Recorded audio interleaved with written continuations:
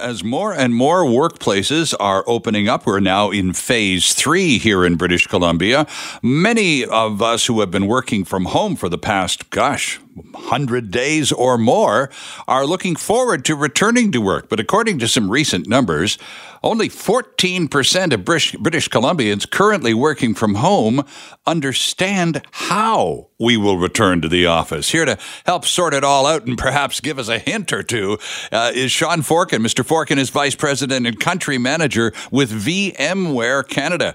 Mr. Forkin, Sean, good morning and welcome to the show. Good morning, Sterling. Thank you for having me. It's a pleasure, Sean. Tell us a little bit about VMware Canada before we dive into these numbers and look for some solutions.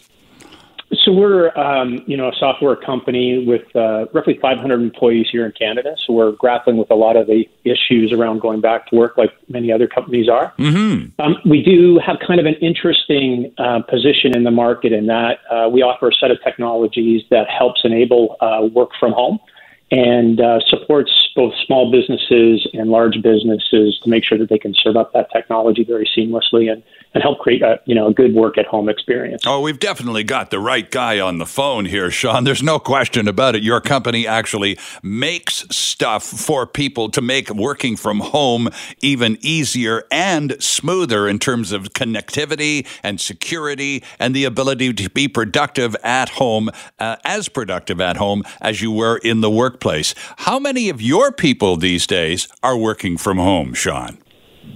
Oh, all 100%.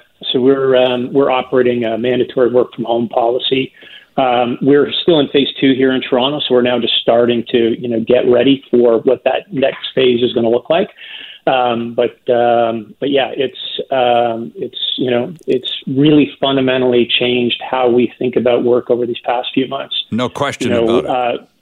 Not only is there the sort of the technology considerations, Sterling, but the broader issues around how do you maintain culture and employee engagement, and how do you lead and manage during these difficult times has been something that we've all been kind of grapple with and trying different things as we've gone through these last few months. In question, and you've got a lot of corporate clients that I'm sure you've been making a lot of, keeping you rather busy over the last 3 or more months, keeping their employees technically right up to speed and doing the best work possible from home. But I'll bet you in conversations with a lot of those clients, Sean, you're having discussions, and you hear it all the time, all of this empty office space that's now literally been empty for 100+ days, and yet the company's operations are by and large intact.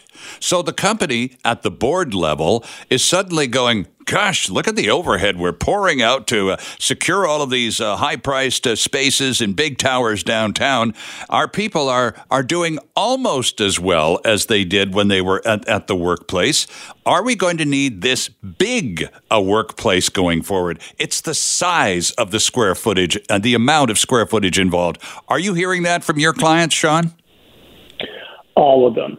So this has been a watershed moment that is going to fundamentally change, the workplace as we know it. We believe will be less, right? And just how much less, time will tell. Right. I think there's, what companies are grappling with is not only sort of the cost element of this, but also kind of being able to attract a broader talent pool to roles. One of the examples, I was talking to a colleague in the U.S. recently, and if you can imagine, working in the city of New York where, property is so expensive, right? And you were, running procurement for the city and you had to live there. And now, with this technology, that you don't need to live in the city of New York or even the state of New York. You could be in Des Moines, where, the cost of living is lower, and maybe you might be able to find far better talent. And the same will apply here in Canada.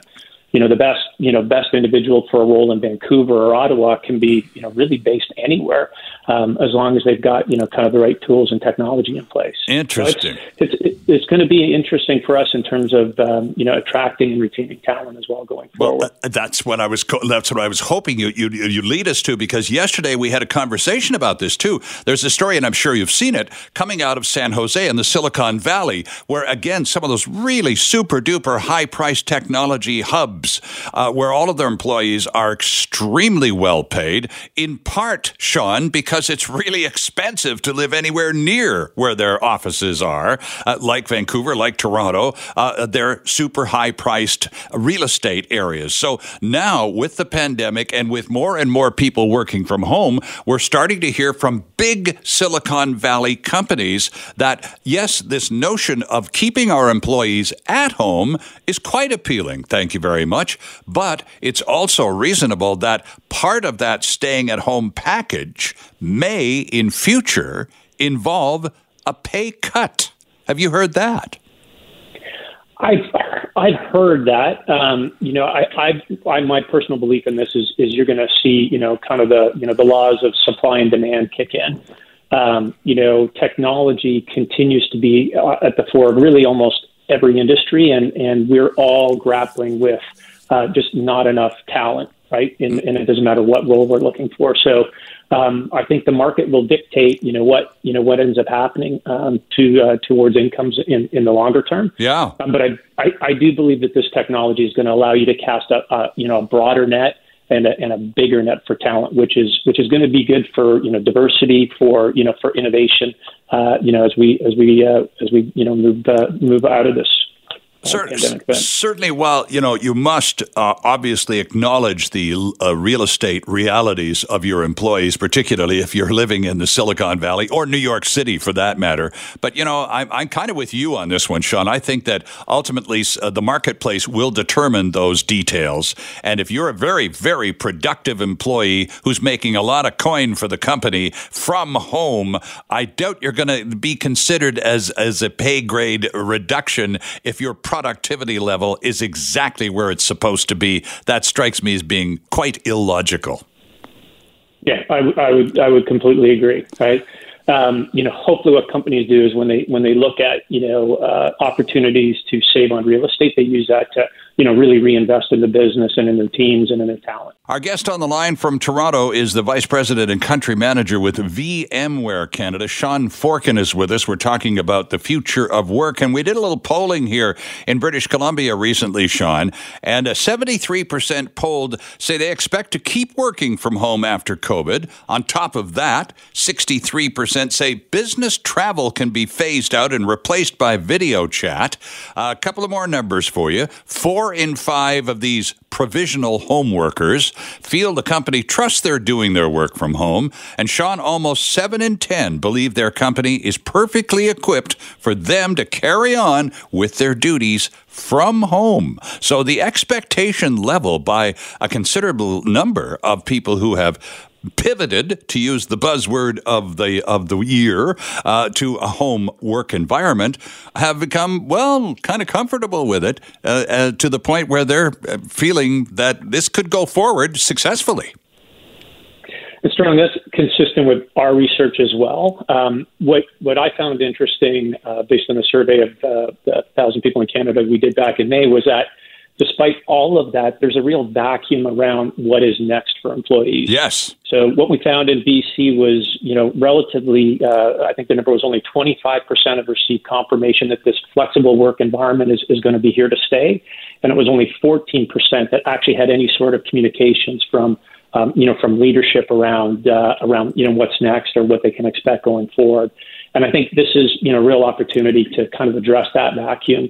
And one of the things that, businesses and industry really do need to step up to. Yeah, it's true. And that's the number we quoted right off the top of our conversation with you, Sean. 14% of British Columbians currently working from home understand how they will return to the office. And it is a lack of communications from the employer down in terms of, yes, we're liking it, it's okay. But I guess the difficulty is quite simple. It's impossible to predict the future during a pandemic. Even though some companies are rearranging themselves, our company, Chorus, for example, has canceled all travel. We've been doing video chats now, again, for 100+ days. We have guys who work here in Vancouver, Sean, who are on the road 4 out of every 5 days. Typically, they haven't been on a plane for 100 days. So the whole model is changing. But in terms of communicating that to the employee, filtering it down, it's quite thin so far, and you can't blame the employers for not being able to predict the future.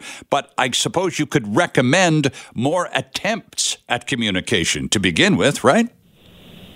Correct. And I think, you're now starting to see the next iteration of technology and the role that it's going to play in the office, right? You would have heard what the federal government's planning around contact tracing as an example.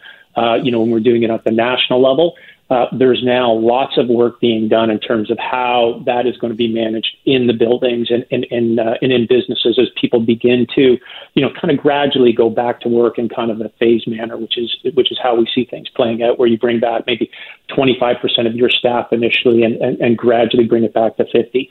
But technology is going to play a key role, both in terms of supporting working from home and remote working, but also, what life is going to be like when we go back into an office eventually. Here's a couple of stranger numbers for you. People, you were talking about the culture, simply going to the office or going to the workplace. People do miss that. 67% of people polled, this is quite recent too, miss interacting with their coworkers, and the weirdest number of all, 44% miss their commute. That one I simply don't get, but I do get the 2 out of 3 missing the interacting with coworkers part. That's pretty human, isn't it? It is. I got to tell you, Sterling, I am so looking forward to going back to the office again. I'm in that camp where I do miss it. I don't miss the air travel, but that kind of comes with the territory. Sure. I'm one of those people who probably did 70 or 80,000 miles a year, but I do miss that human contact. And I know the teams in the West that have started to do things like a socially distant lunch with their team just to try and maintain that level of human interaction, which is going to be, I think, critical for many of us as we come out of this. It's a big part of how we lived our daily lives, and it's, I think, something that for our physical and our mental health we're all looking forward to. Back to your number, 14% of BC workers currently not understanding how they may return to the office, how those dots will be reconnected. That's a pretty low level in terms of communication. You talk to their bosses, their employers a lot. What's the reluctance beyond the obvious, which is an inability to successfully predict much these days? But are there any other reasons employers are reluctant to have those conversations about the future of work within their organization? I don't know what the reluctance is. I can speak from personal experience. I regularly, update my teams. I use technology to do it. I cut a kind of a 3 to 5 minute video every week and tell people what the current status of the plan is relative to, reopening offices. Mm-hmm. And I think that, the real goal in this is to address the vacuum. You can't not communicate anything. You need to be out there and in front of this as leaders, just explaining to your teams and your organizations, where you're at relative to planning, recognizing that, it's somewhat a dynamic situation. But I go back to, the way we're handling it is there's going to be a mix of, kind of physical scheduling in terms of capacity, and then, a level of technology that's going to get deployed to make sure that we're doing the right things and creating a safe environment for our employees when we do go back to work. Okay, I've got to get you to crystal ball gaze for us, Mr. Forkham, for a second or two, because you're with a software company that specifically has done rather well during this connect the dots time from people working from home to their old jobs and making companies' wheels continue to turn in the right direction. So talk to us a little bit about what you foresee as future connectivity in terms of people wanting to and therefore being granted the right to remain at home, but nonetheless being expected to be right up to speed with everybody else in their unit. I think that world somewhat has existed today, Sterling. It's not really that far in the future. People talk about, we used to talk about work-life balance. It's now, kind of work-life integration. Mm-hmm. And the technology is there, right? And what we've seen, so many organizations when the pandemic first hit, was a bit of a flood, right? We needed to set up what we would refer to as a virtual desktop for somebody to use at home to give them access to their core business applications. That's right. Yep. That was kind of step one. And then step two was all of a sudden the human factors kicked in. So it wasn't you as one individual running a Zoom session. It was you doing Zoom and your partner, your spouse doing Zoom for work, and then your kids trying to either do telework or playing video games. And all of a sudden your experience was horrible. And so, you had to kind of, work with your networking team to kind of go fix that. And then in the world of cyber, right, that became the next sort of conversation that people kicked in, which was, in the world of cyber, we talk about the need to always reduce the attack surface. We want to make it as small as possible. So it's hard for cyber criminals to take advantage of. Sorry to interrupt, Sean, but out of necessity, again, the future has arrived. Correct. Yes, absolutely. I have to leave it there, and I'm grateful for your time on a Sunday, Sean Forkin. Great to meet you. We'll have to do this again. I enjoyed our conversation very much, sir. Thank you, Sterling. Have a great day. You too. Sean Forkin joining us from Toronto, Vice President and Country Manager, that would be for Canada, with VMware Canada. The notion of contact tracing is very much in the news these days. Lots of discussions about it, and many aspects of the discussion focusing on privacy issues. A lot of people understand the principle of contact tracing, but aren't entirely comfortable with all of the details. Many of that discomfort, or much of that discomfort, having to do with privacy matters. So with that in mind, the discussion continues on a Sunday morning, courtesy of Faye Argimondi, the woman they call the fixer over there at Mimic Technologies. Faye is the CEO and founder of the company Mimic Technology here in Vancouver. Faye, good morning and welcome to the program. Good morning. Thank you for having me. Oh, it's a pleasure to have you with us. Tell us a little bit about Mimic Technologies. You're the founder of the company. You own 12 patents. You at one time were running 3 companies, one of which became Mimic. Tell us about Mimic and the story behind it. Yes, thank you. Yes, Mimic is a software infrastructure, software platform that extends the cloud to the edge. So we're pioneer in hybrid edge cloud platform. What it means that with our software as part of the application, when you download it on your device is now a cloud server, which means that the data can remain on your device and get processed on device. And the application communication with some of its backend elements now remains on the same device, so you don't always go to a cloud. And also application-to-application communication remains in peer-to-peer fashion. So instead of going through a third party and coming back in or sending your data to a cloud, everything remains on device and the communication happens locally between amongst devices. Cloud, some function still exists in the central cloud as we know it, but it's global function and is more for authorization than seeing the data about you. So that's what Mimic is a platform that is available for application developers across the industry. It's not specific to COVID-19. We have 11 patents on the technology. Right.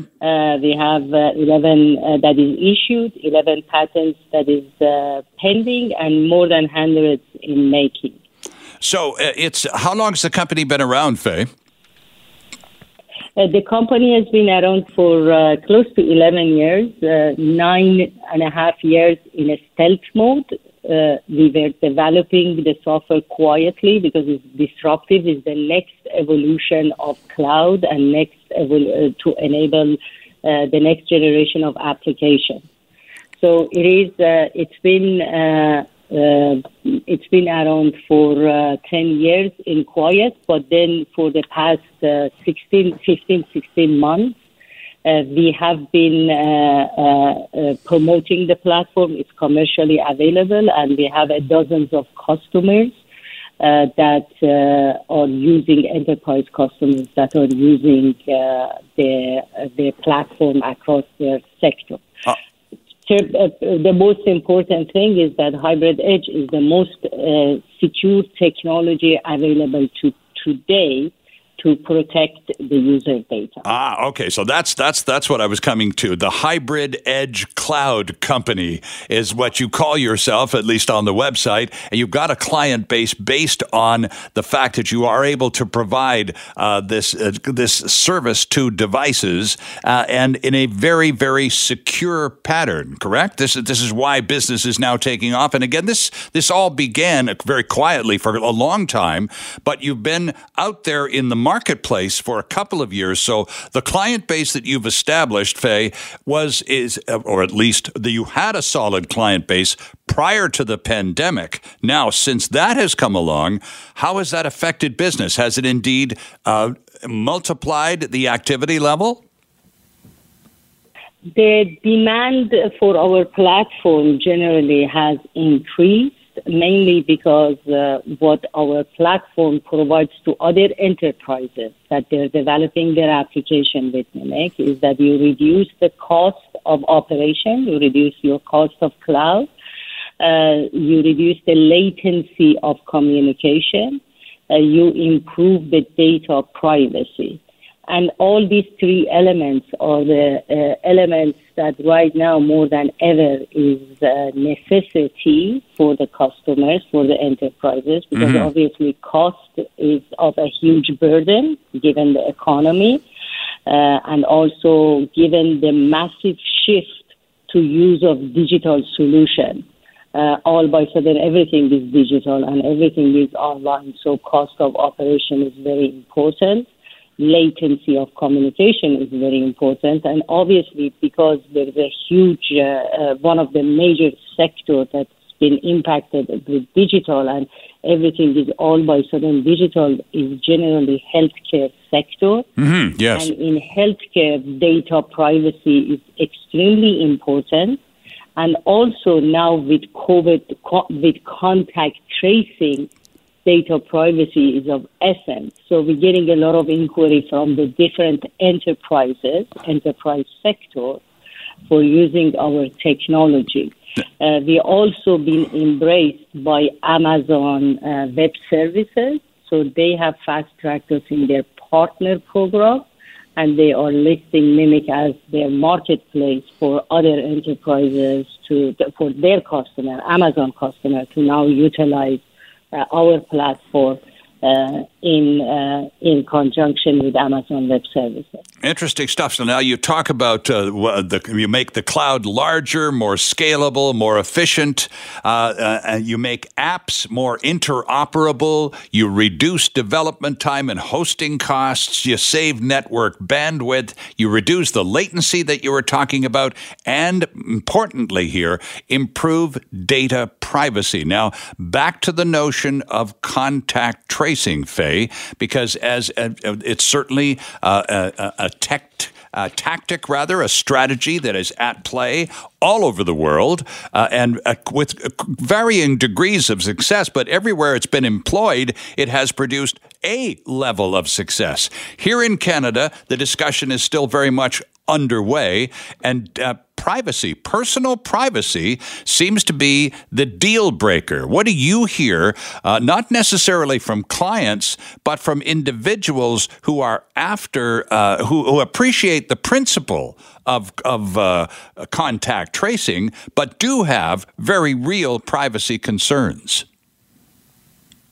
Absolutely, because we don't want our data to turn into an infections against our identity. Right. And at the same time, we know that contact tracing and testing are important in order to deal with the current COVID-19 situation. Yes. And be able to reopen the economy.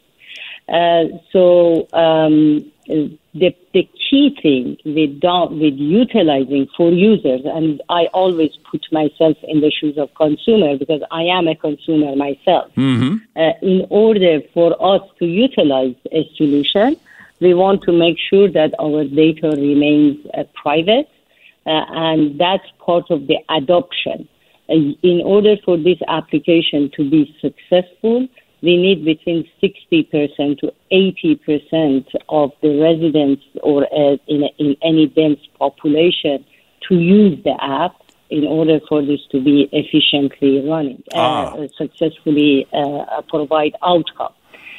In order to provide outcome, you need to provide peace of mind that your data is always secure. Sure and do. We are not watching you.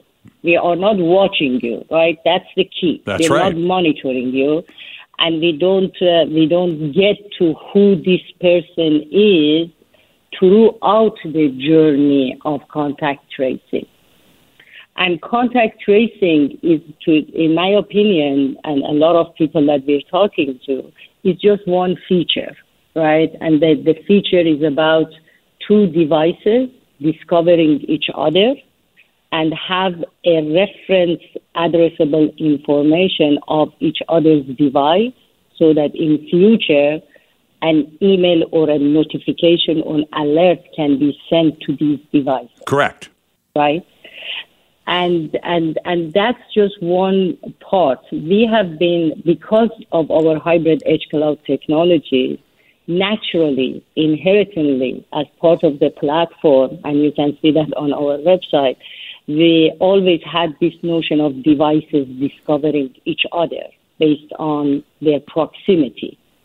And the moment COVID-19 and contact tracing topic was opened up, this was second or third week of February, we reached out to federal and provincial governments of Canada, proactively informing them that not only we can do contact tracing as part of our platform, but it's with full data privacy of user, because the data remains all the time at the device, and the communication between user and application remains on the device, and the community alert between the users and the contacts, right, is also done from the device. Faye, I need to take a break here, but I can't do it before you tell us, because you approached the government of Canada and governments at other levels with this technology, this offer of contact tracing technology, and explained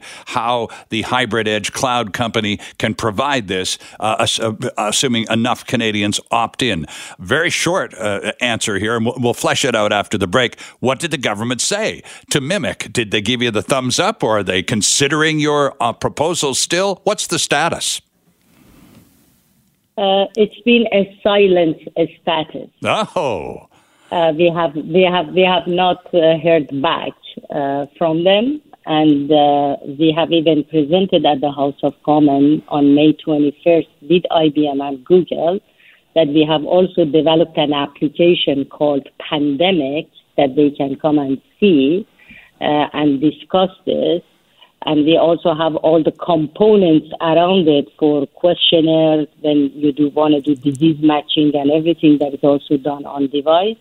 But we have not heard back from to be invited for an assessment and plausibility of our platform and our solution. Still on we hold. Still on hold. Indeed. Mimic, by the way, you can find them online. And Mimic is MIMIK, Mimic.com.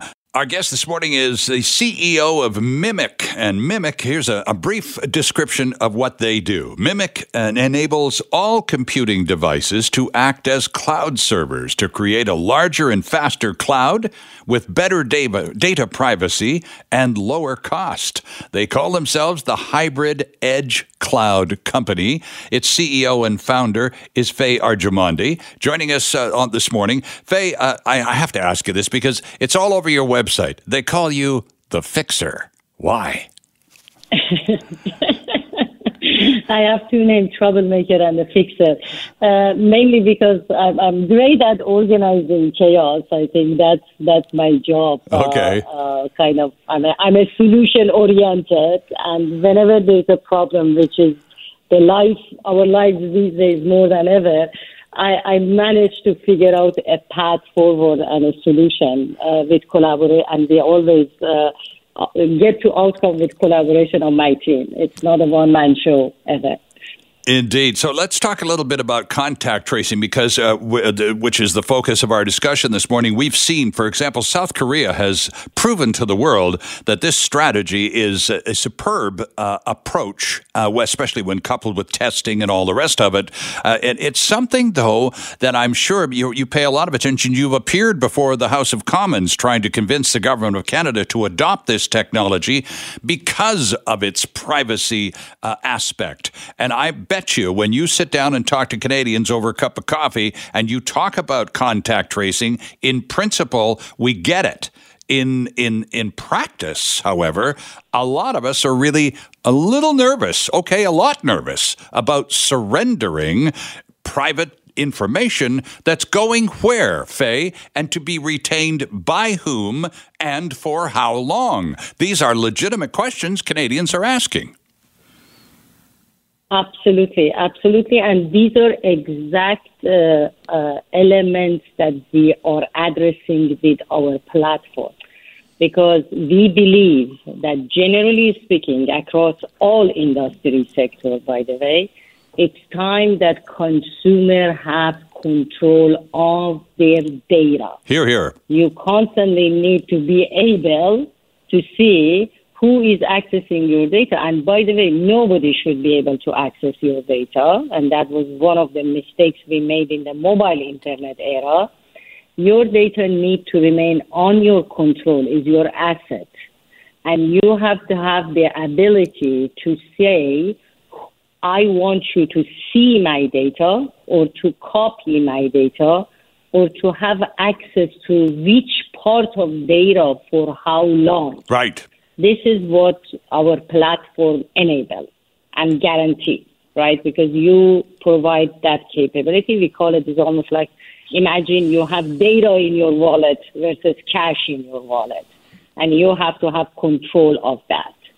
And no third parties, including government entities, should have the ability to constantly monitoring you and tracing you. The example we give is like, imagine you had a break-in in your home. Mm-hmm. You ask law enforcement to come to your place. They come, they take a report. You don't give them the key to your home after they want to leave. And they say, okay, from now on, I'm sitting in a glass house and you guys can see me anything I do just because I called you in for one time of breaking.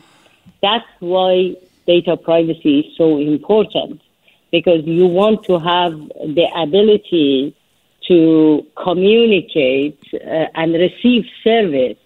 But that doesn't mean that you want to be monitored all the time and to give access to all your data and digital assets to people at all the time. So, Faye, we've only got a couple of minutes left here, and you've appeared before the government of Canada. You've approached them. You've pitched them with this contact tracing approach, this unique Vancouver-based approach.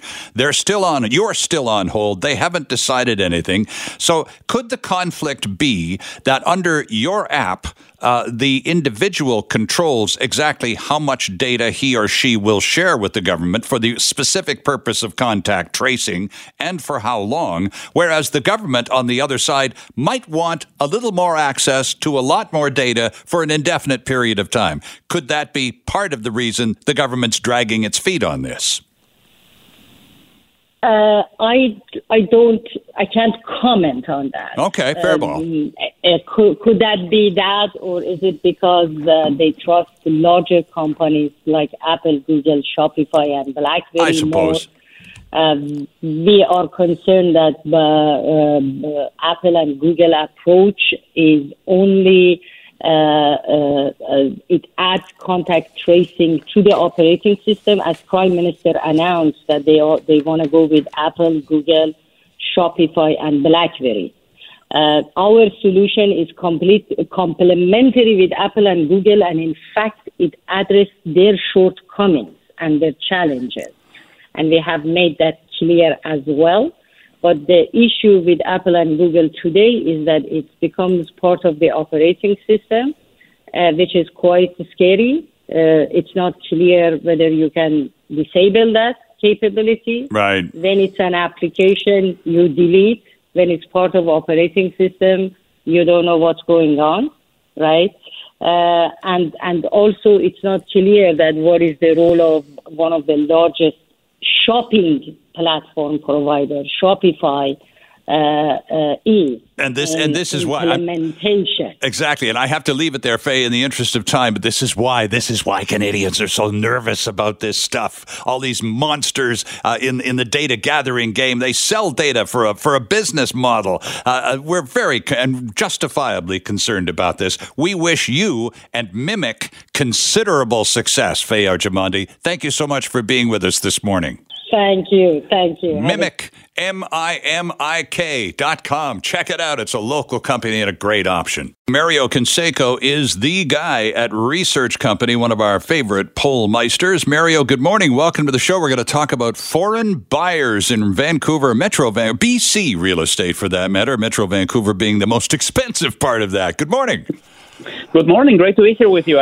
It's good to have you with us. Now, foreign buyers, we certainly have had a lot of discussion about this in British Columbia, many of them over quite a long period of time, to the point where we now have the foreign buyers tax. We have government legislation recognizing this incursion into our midst from abroad. And you and the research team headed out to sample the opinions on British Columbians of taking this one step further, Mario, the notion of banning foreigners from owning real estate in British Columbia. How did that one work out?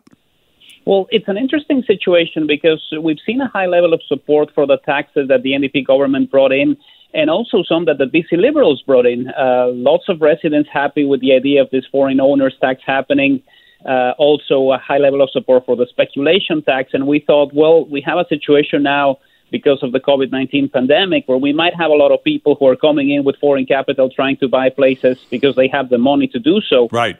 And when we asked BC residents about this, 78% supported having legislation similar to what we have now in place in New Zealand, which essentially does not allow foreigners to buy real estate unless they hold residency status or they are citizens from Australia and Singapore, where they have some free trade deals. So high level of support, almost 4 in 5 saying we would like to see this happen. Interesting. So New Zealand, the current setup in New Zealand, which of course is probably the only jurisdiction on earth that is COVID-free, although they did have a bit of a hiccup there a few weeks ago. Nonetheless, the rules in New Zealand are, in terms of foreign people buying real estate, basically they can't, with a couple of exceptions like Australians and Singaporeans, but most people cannot, under most circumstances, buy any real estate in New Zealand. And you're saying 4 out of 5 British Columbians would like to see that same status for our province. Yes, the level of support is quite high. It's even higher than what we see from residents when it comes to the housing taxes that we already have. What happened in New Zealand was they had a housing crisis, certainly not at the level that we have here in Metro Vancouver. Uh-huh. And they essentially said, look, we have a problem here because we have a lot of people who are growing up, who want to get into the market, and they actually can't do this, specifically in areas like Wellington or Auckland. And they thought, well, if we do this, maybe this will even out the situation a little bit, allow people who are getting older, wanting to get into the market, or those who want to get something that is bigger because they are starting a family. And it has worked very well. It's a very popular tax.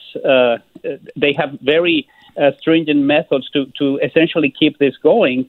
And it hasn't led to any backlash. In fact, residents of New Zealand are quite happy with this tax. So as you surveyed British Columbians, you always make it a point to try and get a representative survey, Mario. You and the crew go out and use your statistical data to talk to people who represent all spectrums of the population. So with that in mind, are there any particular age groups or geographical groups in BC that are more for or against banning foreign buyers from real estate purchases here?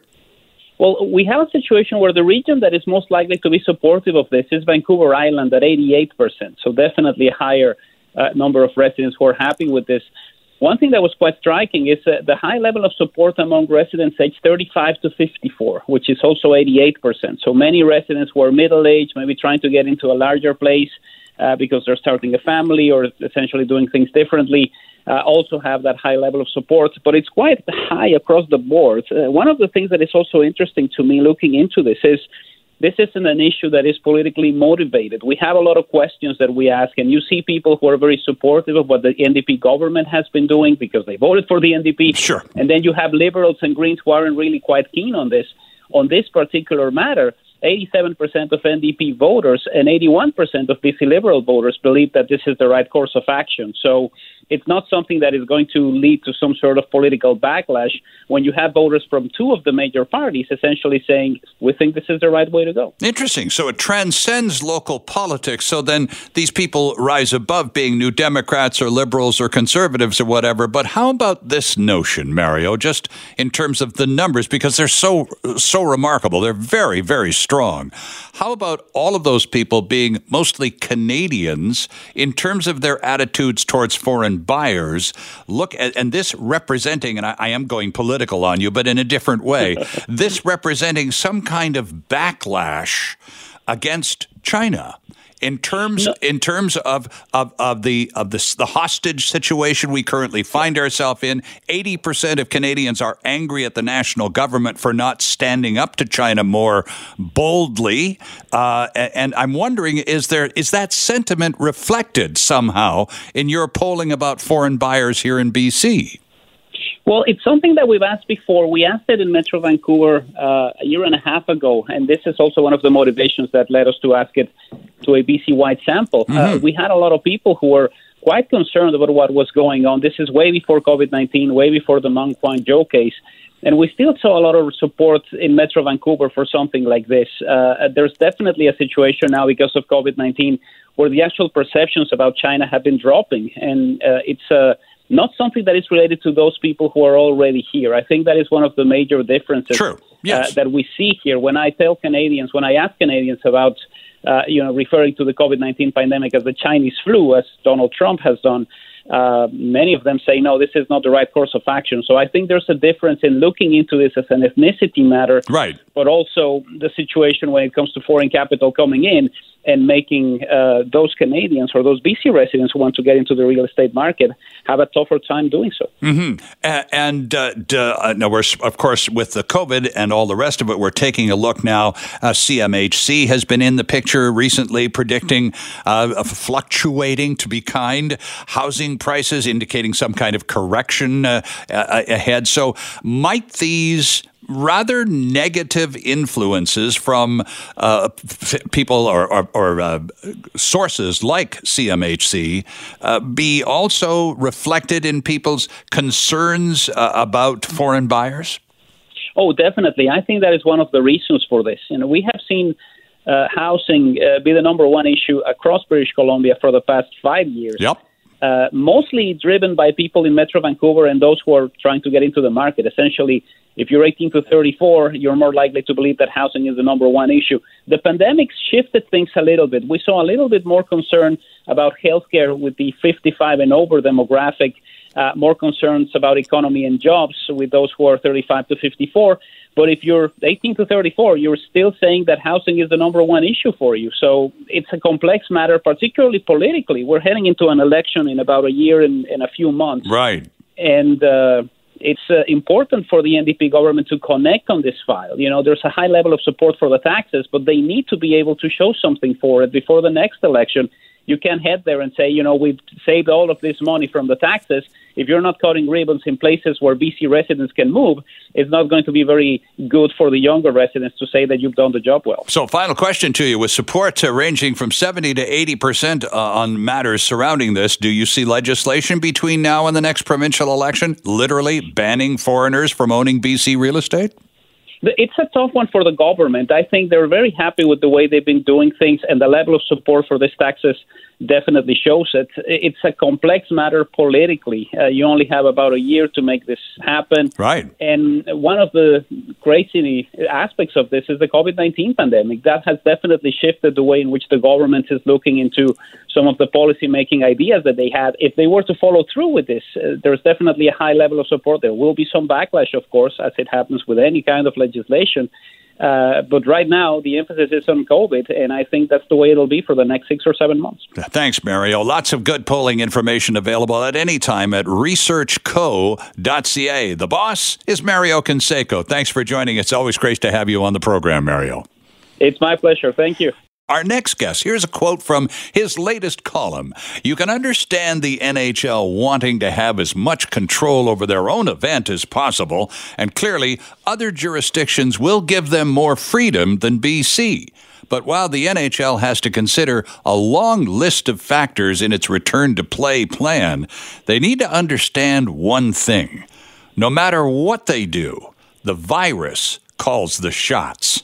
The headline to this story is the NHL is taking an unnecessary risk by saying no to Vancouver as a hub city. The article written by the Daily Hive's Rob Williams, man of the people, voice of the fans. Rob is on the phone with us again this morning. Hello there.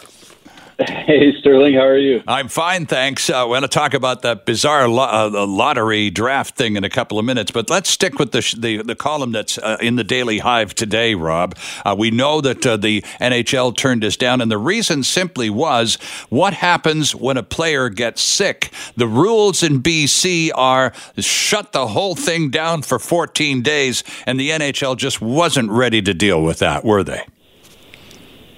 Yeah, no, I mean, we don't know the exact details of what, where that threshold is, but obviously Vancouver's threshold was earlier than what the NHL would have liked and what they've been hearing from other jurisdictions. Right.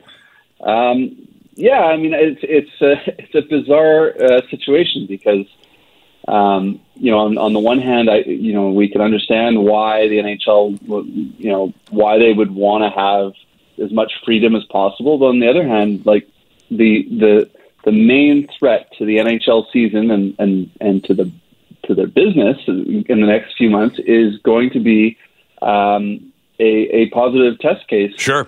Getting through their line, and they reportedly they believe that they can hold that line pretty good and keep a tight bubble in Las Vegas despite hundreds of new cases every single day down there. That's right. And they're also apparently leaning towards Toronto, and Ontario just reported 178 new cases of the virus today. So I think it's an unnecessary risk. I really do. I think that the first and foremost, they need to make sure that virus does not get into their bubble. And, by going with any other places other than Vancouver and Edmonton, I think they're taking an unnecessary risk. Yeah, you mentioned Vegas, and I have to ask you just point blank, because since we knew that there were going to be two hub cities and there was going to be this format for returning to play for most of the teams, Vegas has been considered a slam dunk. Well, there'd be Vegas and one other city. And that's been sort of the conclusion right from the beginning of the conversation. Why does Vegas have such a monopoly on being one of the hub cities? What do you understand it to be? Yeah, I mean, I think it's twofold. On one hand, the fact that Nevada has had a relatively low number of cases by the United States standards, it has one of the lowest cases of any state that has an NHL team. So that's one advantage. Mm-hmm. Now, and they have a few hotels. We'll appreciate that too.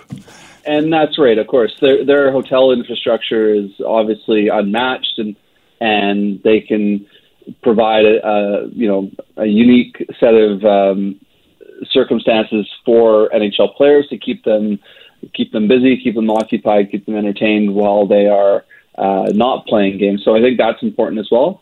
But what's happened in the last few weeks, the situation in Nevada has changed quite a bit since they opened their casinos. Obviously, over 1,000 new cases at last report in Nevada. So, that may change the NHL's mind, and I think that the NHL was smart to delay their decision and not just pick whatever looked good a month ago. And to wait. So, yeah, I mean, that would make me nervous. So I wonder what the NHL is thinking, if they think they can keep a tight bubble, but, you've got hotel staff, restaurant workers going in and out. there's always going to be a possibility of that bubble being compromised. Rob, since the NHL and the Vancouver Canucks announced our city will not be a hub city for all of this stuff, I'm noticing the most common reaction has been not one of, darn it all anyway, oh, rats. But the reaction has been actually one of relief, kind of, whew, dodge that bullet, because we couldn't go to the games anyway. Yeah, I mean, and that's what I've been seeing as well. And, I've on Twitter, it's mostly diehard Canucks fans following me on Twitter. And even they are just, I think it was split to begin with. There was a group that said, like, geez, I don't think we really want the NHL coming anyways. It's not going to do too much for us. So why take on the risk? And then even the other group that wanted it to come to Vancouver and thought it would be a good thing, if there's somebody that's more popular than Elias Pettersson and Jacob Markstrom in the city of Vancouver right now, it's Dr. Bonnie Henry. And I think if the NHL isn't coming to Vancouver because Gary Bettman disagrees with Dr. Henry, then everyone's going to side with her right now. So I think it's as simple as that. Yeah, and no question. Of course, Gary Bettman, perhaps the least popular sports executive in Canada, doesn't help his situation at all. Rob, let's take a couple of minutes, if we can, and take a look at the draft lottery on Friday, because on a technicality, the Vancouver Canucks are actually still contenders for the number 1 overall draft pick. The Kings will pick second. Ottawa's got a couple in the top 10 and so on. But because of the nature of the structure of what's left of the season, the what they call a placeholder team actually drew the first pick. But the placeholder team, that team won't be determined until there's another lottery among the losers after what? The first round of the playoffs? Yeah, after that qualifying round, which is that we're going to have 16 teams kind of playing each other. So Vancouver playing against Minnesota. Right. So basically that will determine that qualifying round will determine if you made the playoffs or if you didn't make the playoffs. So if the Canucks beat Minnesota, they're into the 16-team, the usual 16-team Stanley Cup tournament. Right. If they lose, it's like they missed the playoffs. Aha. And so the 4 loser teams will have, a 25% chance each of getting the first round pick overall? Yeah, so there's going to be eight teams will lose. Oh, 8 teams, right, round. Sorry, so right. Four I should never do math on the radio, right? Conceivably, if the Canucks lose to Minnesota, they will have a 1 in 8 chance at the first overall draft pick, and that is a huge jump in their chances. That if they had just missed the playoffs, they would have had a 1 to 2% chance of winning the first overall pick. But because one of these placeholder teams won the draft lottery, now they're going to determine who that team is by weighting it evenly for all of these qualifying team losers are all going to get a chance to pick first overall. And that this year, that's Alexis Lafreniere, and he's supposedly he played in the World Juniors in Vancouver here, as an underage player, and he's supposed to be a franchise player. So that would be a massive win for whoever gets it. And you're now seeing online there's fans that are conflicted. They don't know if they want the Canucks to beat Minnesota. That's right. Or have a shot at that number 1 pick, because that would be a real game changer for whoever gets it. That's right. They say this Lafreniere kid is the next Crosby, the next McDavid. He's just that good. Always a pleasure to have Rob Williams on board. Rob's the sports editor over at the Daily Hive, just looking at leagues that, could be playing and that are playing. So we got the checklist here. So you have Taiwanese, Japanese, and Korean baseball. Check. They're back in action. European soccer, Rob. Check. Back in action. And then you get NHL, MLS, CFL, NBA. No checks. No action. So far, all of them have plans to one degree or another. Just looking at the big picture, what is the likelihood of any or all of these leagues actually getting underway? Yeah, no, I think they're all going to get underway. I think that, barring it would take a major outbreak within a team, within a league, to really halt operations. And what's going to be, vitally important is keeping a tight bubble for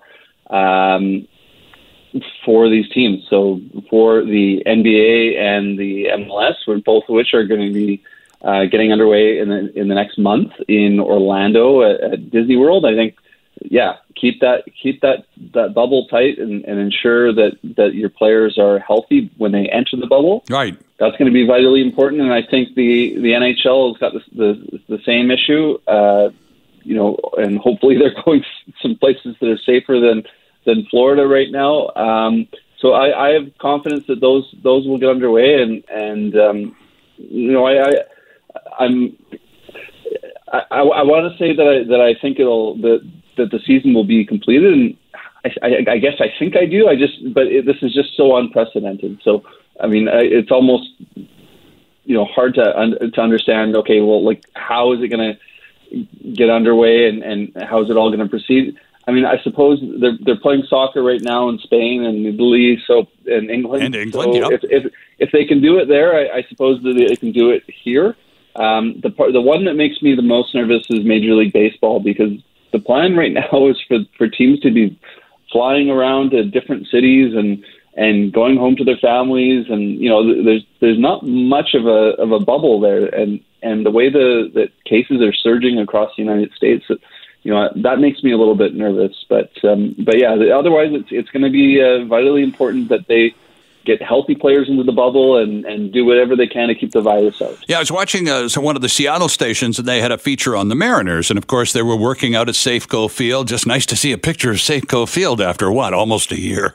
And some of the players were out and just going through light drills, that sort of thing, talking about the upcoming season and all the rest of it. But then, again, and they're saying the Mariners will play 40 teams or 40 games against American League teams and 20 against National League teams. Now, they will be flying around, but within regional, they won't be flying to Florida or New York, but they might be flying to Los Angeles or San Francisco, again, keeping within a geographical region, Rob, but they're still going to be flying. And as you say, they're still going to go home, and they're still going to try and keep it as normal as possible rather than the isolation approach, which so many other sports are taking. That appears to be, I think, a much riskier, just from the get-go, approach. Absolutely, yeah, and the key difference with Major League Baseball compared to the NHL and the NBA is that their season is just starting. So yeah. I think the idea of requiring the entire league, being in a bubble until October, rather than just whatever team goes to the Stanley Cup final having to do that. Back us up to the Whitecaps. A bit unusual. Back us up to the Whitecaps a little bit, because you're a big fan there, too, and you go to a lot of the games, and they have a strong and very loud Vancouver fan base. We're in a group with our arch rival Seattle in this tournament coming up in Florida at the ESPN Wide World of Sports complex. It's a wonderful idea. The format is basically the World Cup format, except all of the teams in the North American Soccer League, MSL, and they will all play this elimination tournament. And then is the plan, Rob, to come back home and have the Whitecaps playing at BC Place and all the other teams playing in their home pitches? It is right now, and yeah, that plan, I don't know if that's going to end up coming to fruition. That I think that Vancouver's in a place that's pretty good right now, and that they could have games at BC Place, and I think they could safely invite fans into BC Place and have them spread around the stadium, which some other leagues around the world have been doing similar things. But then you're going to be requiring teams coming in and out of the United States, both the Whitecaps and the team that they're playing. That makes me nervous, and I don't know if Canada is going to be having a wide open border at that point, and certainly the teams would have to isolate. They wouldn't be able to they'd have to do as the NHL is doing and have a sort of a bubble environment before arriving. I think MLS, that's especially difficult for a league like MLS that doesn't have the same resources that the NHL and the NBA have. So, if I were to bet what's going to happen with MLS is that we see this summer tournament, and unless there's a real drop in cases across the United States, I don't see any way that they're going to be able to complete a season beyond that. Yeah, it's an interesting thing. Now, the league that is on my list that is so far the quietest in terms of satisfying local fans, and in this case, I'm talking about BC Lions fans, Rob. The CFL is still, they've pitched. We know we did a piece on the program here a month or so ago with a former Lions president, Frank Gigliotti, joined us to talk about whether or not the feds ought to cough up whatever amount, $100+ million to save the league and that sort of thing, and that's really contentious. But they're not talking much at all about their season, about their training camps. I saw something in the paper the other day about some of the Lions players worried about actually being able to economically stick around because there's not a lot of money flowing, that sort of thing. So what do you hear, you sports insider, about the CFL? Yeah, I just the same as you. We're not hearing a lot coming from the CFL.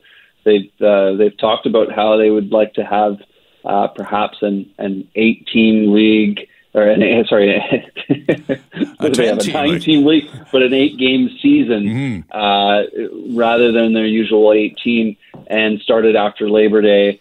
Perhaps at a centralized hub. There's some key advantages to the CFL. Getting their season going, but there's also some key disadvantages. And I would list their advantages in that all the teams are in Canada, so you don't have the cross-border issue. So you can bring everyone back and have them quarantine for 14 days, and then away you go and have your season. That's right. Again, you only have those 8 games to play, so you could. This wouldn't be multiple months necessarily. Not much beyond 2 months of keeping players in a bubble environment. But of course, the disadvantage is football has an enormous amount of players. There's not much social distancing when they're on on the say field. The least, yeah. Yeah, and of course the finances of the league. The CFL is does not have the same television contract that the NHL and the NBA have, for instance, and so they rely a lot more on having bums in seats, and selling tickets and concession and all the rest. So, yeah, the CFL is in a tricky spot, but I do think it would be in their best interest to try to get a season of some kind completed this year. Well, here we are at the end of another chat, simply remaining where we've been for quite a while now. Fingers crossed, let's hope somebody plays something so we can talk about it, right? We're getting close. Yes, we are. Rob, thanks for this. Good to have you with us again. Yeah, anytime. Thanks, John. Sterling Fox with you, joined on the line by David Harris. Mr. Harris is a lawyer and director of the intelligence program at Insignis Strategic Research, which is located in Ottawa. He is also a former officer with CSIS, the Canadian Security Intelligence Service. David Harris, welcome back. Good to have you with us.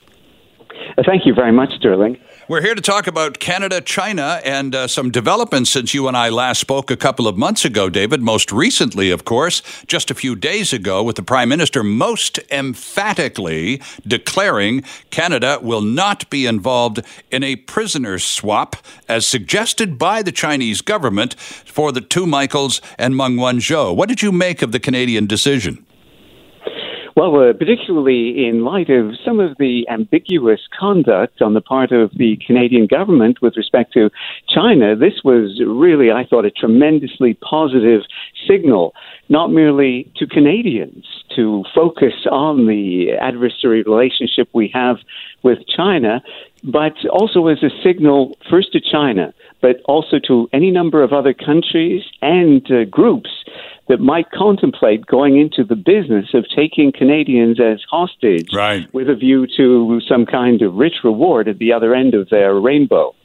Were you surprised by this at all? I mean, we've seen some pretty strong numbers, upwards of 80% of Canadians, David, over the past couple of months expressing rather great dissatisfaction with the performance of the Canadian government vis-a-vis China, basically saying, we should get a backbone. And with that kind of groundswell of strong support, you knew that we had to do something. So it was inevitable, but nonetheless, I think a lot of people took some relief that we had at least established a strong position somewhere along the way. Yes, and I think very helpful in this has been the increasing prominence of any number of Chinese Canadians who are essentially saying enough.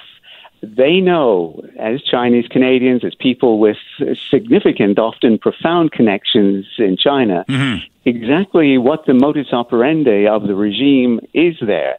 And, of course, these Chinese Canadians have been exposing, as perhaps no other individual or group has been capable of exposing, the extensive and aggressive influence operations, intelligence operations, and so on, that Beijing has been conducting for years in Canada, prominently among, it's tragic to say, some of our most pronounced political and business elites, so as to bend our national security, our economic, our foreign policy in favor of the dictatorship in that country. Yeah, they call it elite capture. It's a very specific, very, very thoroughly thought through program. How long has it, in fact, been under implementation? How long has this scheme been working?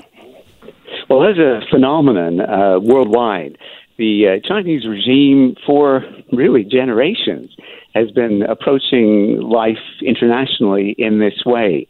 It follows, in many regards, the tradition, I was going to say grand tradition, of the former Soviet Union, and it was at the knee of Soviet intelligence that a good number of the leaders of the Chinese Revolution and later learned their techniques, the Soviet NKVD, the monstrous secret police of the time, was able to convey these kinds of lessons that went from the unsubtle approaches to shooting people in the basements of public buildings onto, of course, the elegant and subtle manipulations of foreign thinking, disinformation, and so on abroad. And Canada, as I say, has been an increasing target of this kind of thing.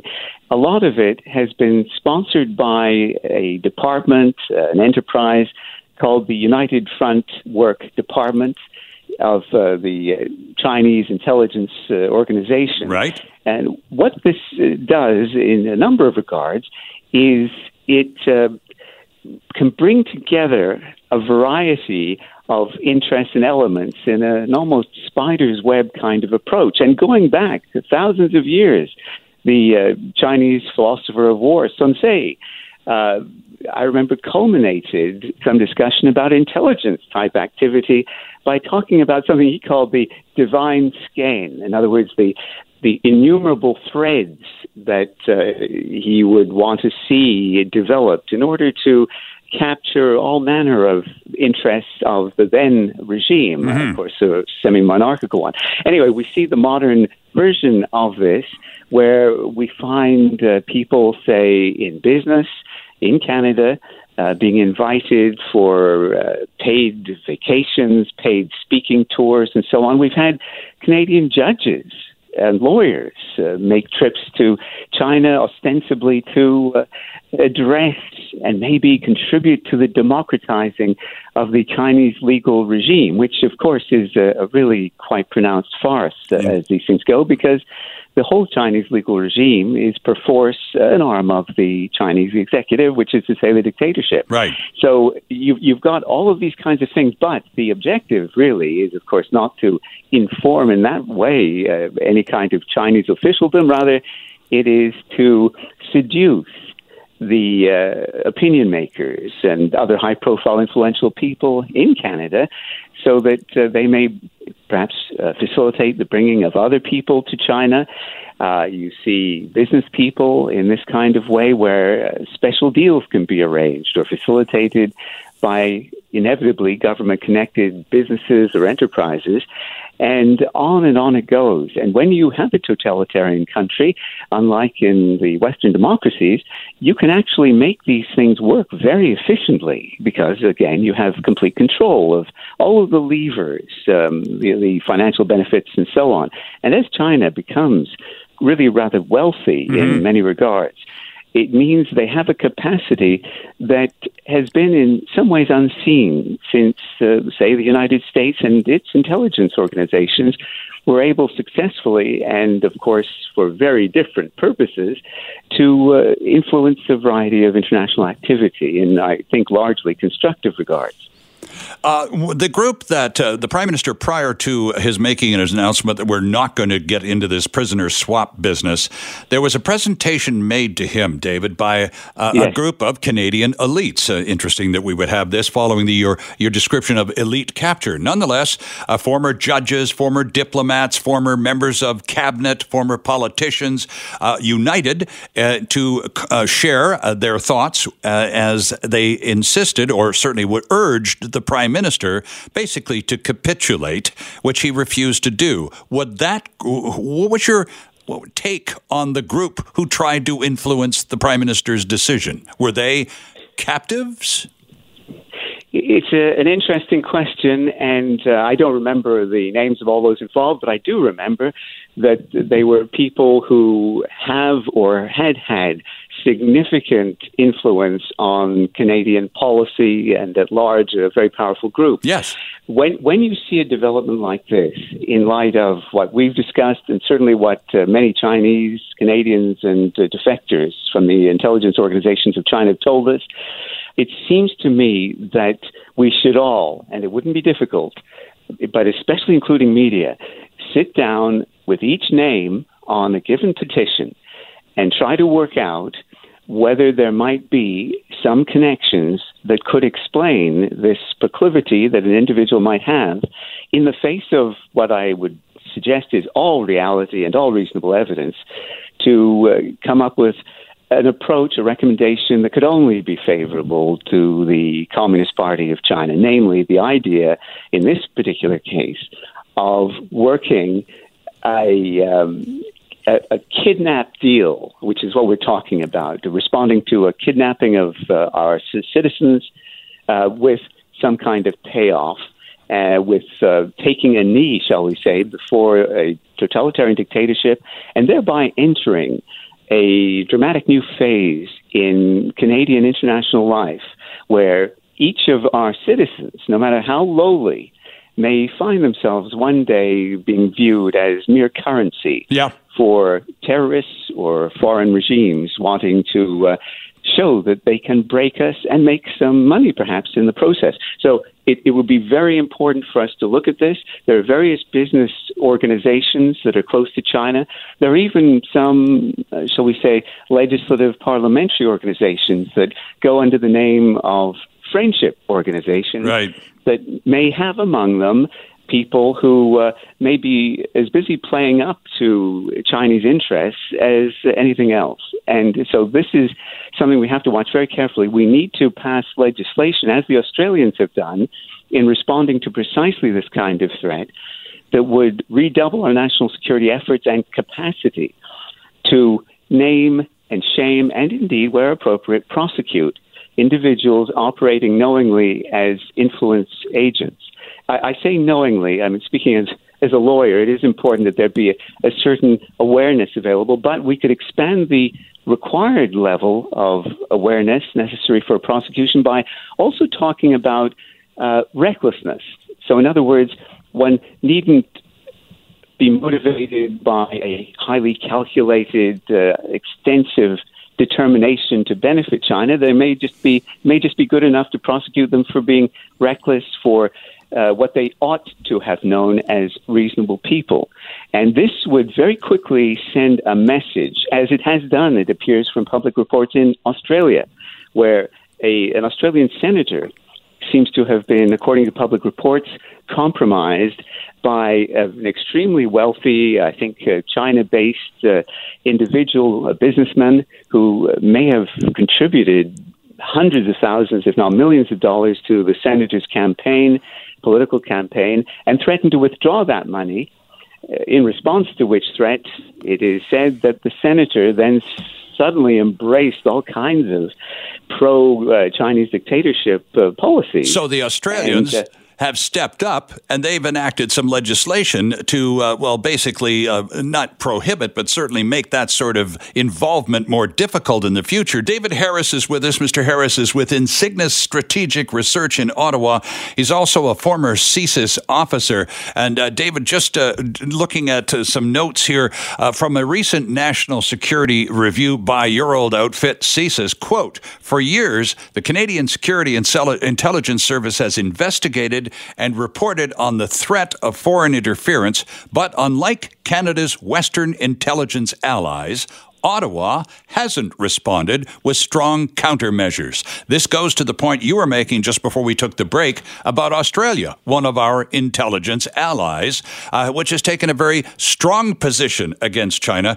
What would you like to see Canada do, replicating what Australia has already done?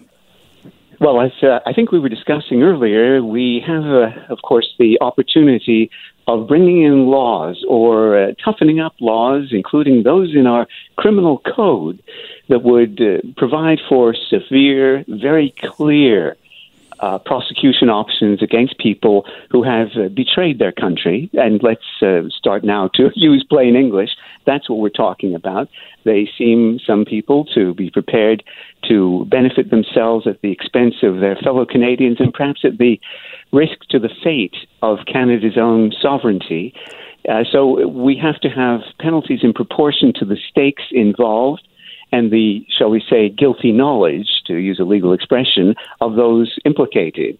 The Australians have applied themselves in this kind of way, and the messaging as one of the functions of criminal law can be very helpful when you have this kind of law with all the publicity that goes with it. And as I was noting earlier, it struck me as very significant that there has been a reported reduction in the kinds of activity that one might consider to be influence activity. And this is a phenomenon, influence activity, that's already recognized in Canadian law, in the Canadian Security Intelligence Service Act, the mandate of the CSIS. You have a clear reference to this, and on it goes. So this is one important element, and it is really vital because we're talking frequently about people who may have some level of influence, yes, but that can translate into control of the levers of power in this country. They may have ways of shaping opinions. It may not necessarily be current or former ministers of the Crown, though there have been concerns about such people, who graduate from playing politics to playing international benefits, shall we say. And, they mix with their former colleagues. Maybe their former colleagues come to see, by example, how wealthy former colleagues have become by playing the game by China. And so they get the message that if, while ministers of the Crown or MPs, they help facilitate Chinese influence activity, they too themselves can have waiting for them upon retirement, maybe even before, some immense amounts of wealth. So this is the kind of thing that's got to be really brought to the attention of officials in Canada, including elected officials, business people, and when we talk about politicians, that even goes down to mayors and others. Absolutely. And I have to leave it there, David. I'm fresh out of time, but I'm grateful for yours. An abundance of really important material to think about. A banquet of food for thought this morning from you, Mr. Harris. As always, a pleasure to have you on the program. We appreciate your insight. We will do this again. Thank you very much. Always a pleasure, Sterling. Take care. Hi, it's Shauna, and I might be a bad parent because my kids think French fries are vegetables. Hey, it's Ryan, and I might be a bad parent because I went out for wings when my wife was in the hospital after giving birth. Johnny here. I might be a bad parent because in my house, the tooth fairy gives pocket change. But we're not alone. Len emailed us and said his 6-year-old daughter's Tarzan moment going from love seat to lazy boy by curtains made him more proud than any dance recital. And Andy left his 2-year-old at the rink. All right, guys, I'm sure we're not alone. Like Andy's kid. For stories and confessions like this, make sure you check out our podcast. It's called Bad Parents, and it's available wherever you get your podcasts. I left a glove at the rink.